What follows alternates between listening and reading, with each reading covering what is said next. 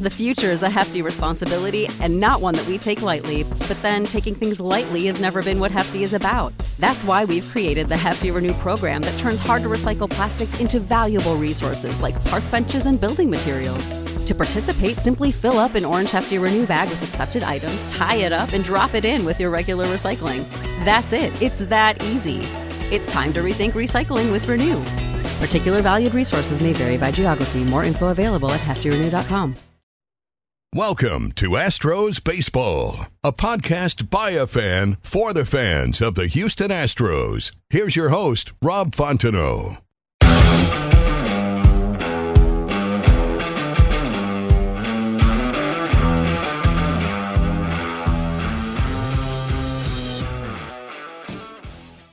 Hey guys, thanks for tuning in to this episode of Astros Baseball, brought to you by Ramshirts.com, the company that brought you Crush City Tees.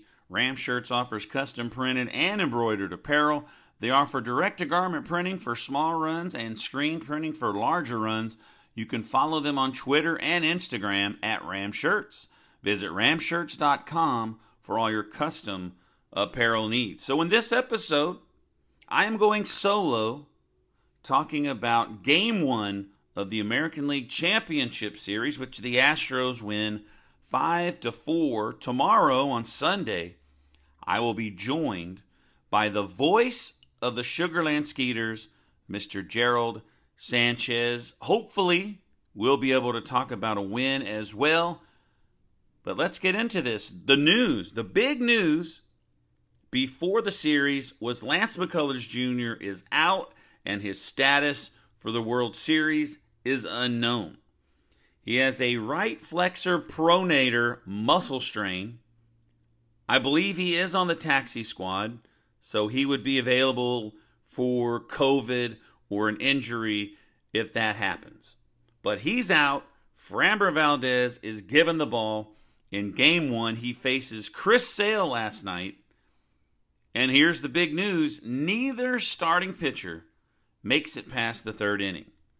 Framber Valdez's final line, 2 2/3 innings, 6 hits, 3 runs, 2 of them earned, 3 walks, and only 2 strikeouts. Valdez was struggling. I'm telling you, if you watched the game, and I'm pretty sure you did, you thought the same thing. In the top of the first, the Astros turned a double play to wipe out a hit. Top of the second, same thing. They had another double play. In the top of the third, Kiki Hernandez, who was amazing last night, former Astro, he led off the third inning with a solo home run. Framber then got a ground out, a walk, and a single.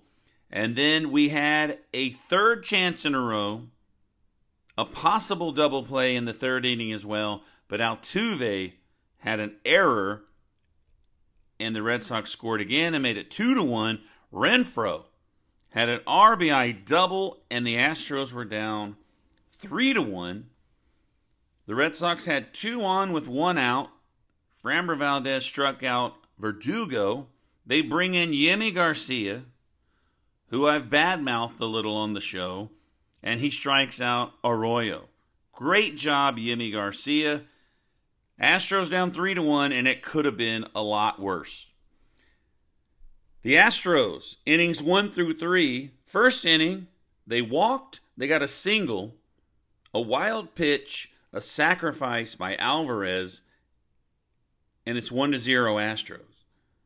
Second inning, Yuli had a single, Chas McCormick had a single, Martin Maldonado got hit by a pitch, and that dude did not want them to come out and look at him.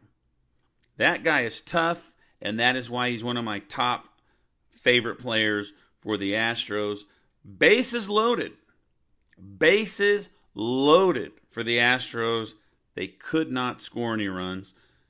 Third inning, Alvarez had a single. Correa had a single. They left 2 runners on base. So in the first 3 innings, the Astros were able to score 1 run. They're down 3-1, and they left 6 guys on base. That was the story of the first 3 innings.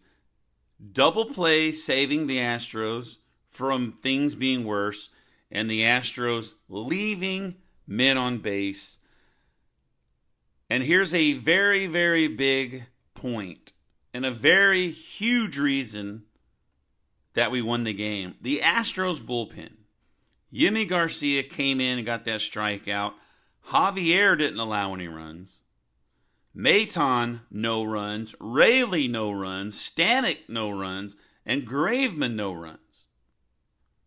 So from the top of the third to the end of the eighth, the Astros bullpen was locked down, no runs allowed, and that allowed the Astros to get back in the game. You go to the bottom of the sixth, Chas McCormick had a single, and then Mr. Clutch, Jose Altuve. How amazing is this guy in the playoffs? A 2-run homer, his 20th home run, his 20th postseason home run, which puts him, I believe it was third all-time home runs in the postseason, and we're tied at 3. You go to the bottom of the seventh, and Carlos Correa, the most pimp home run ever, knew it right off the bat. He did, pointed at his watch, he pimped it. If that's the correct word, he pimped that home run. Solo home run. Bottom of the seventh, Astros up 4-3.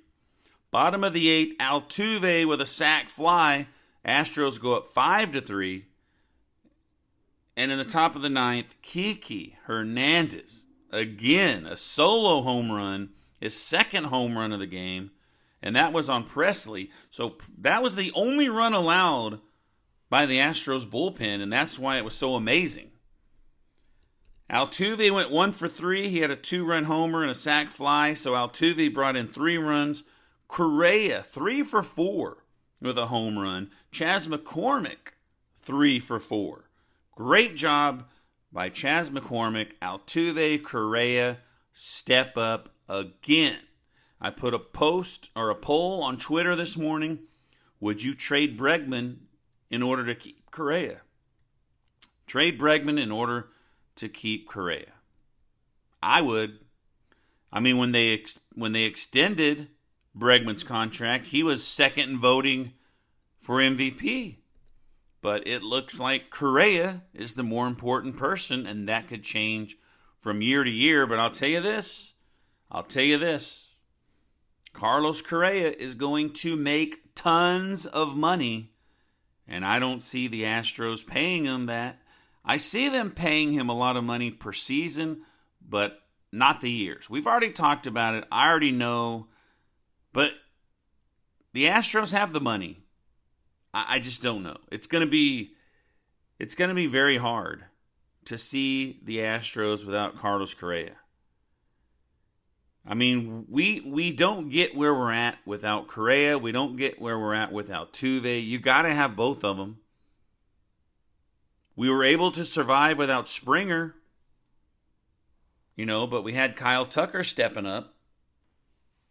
Look, we got Chas McCormick and Myers. But can we survive Carlos Correa leaving? We're going to have to find out. So the Red Sox scored 4 runs on 10 hits. The Astros scored 5 runs on 11 hits, and they committed 1 error. It was a very close game. But the Astros were 0 for 7. 0 for 7 with runners in scoring position. In a game, they won 5-4.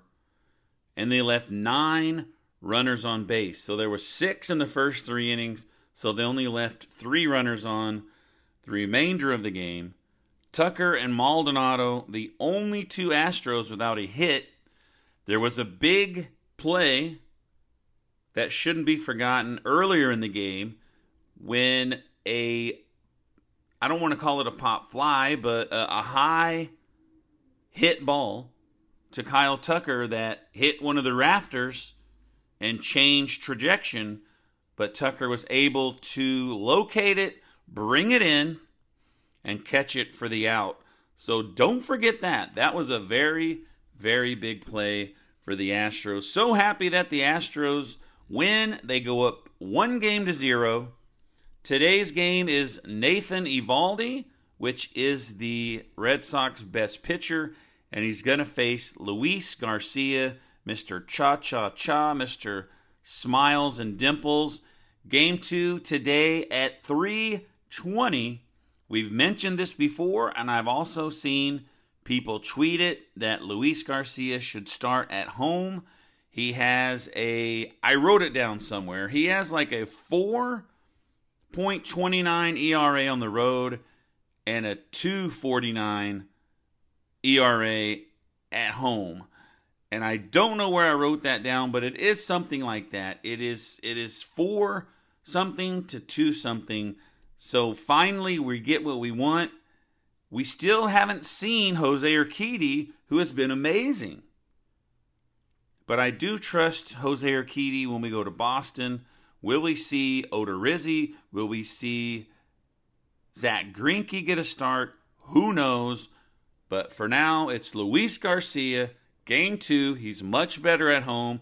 Eovaldi is a very good pitcher, and he is the Red Sox ace. So I appreciate you guys tuning in to the recap of the American League Championship Series, Game 1. And be sure to tune in tomorrow when the voice of the Sugarland Skeeters, Gerald Sanchez, joins me to talk about Game 2. Thanks for tuning in, and we'll see you next time on Astros Baseball. Thanks for listening to this episode of Astros Baseball. Be sure to subscribe to be alerted when there's a new episode. Follow Rob on Twitter @RobFontenot.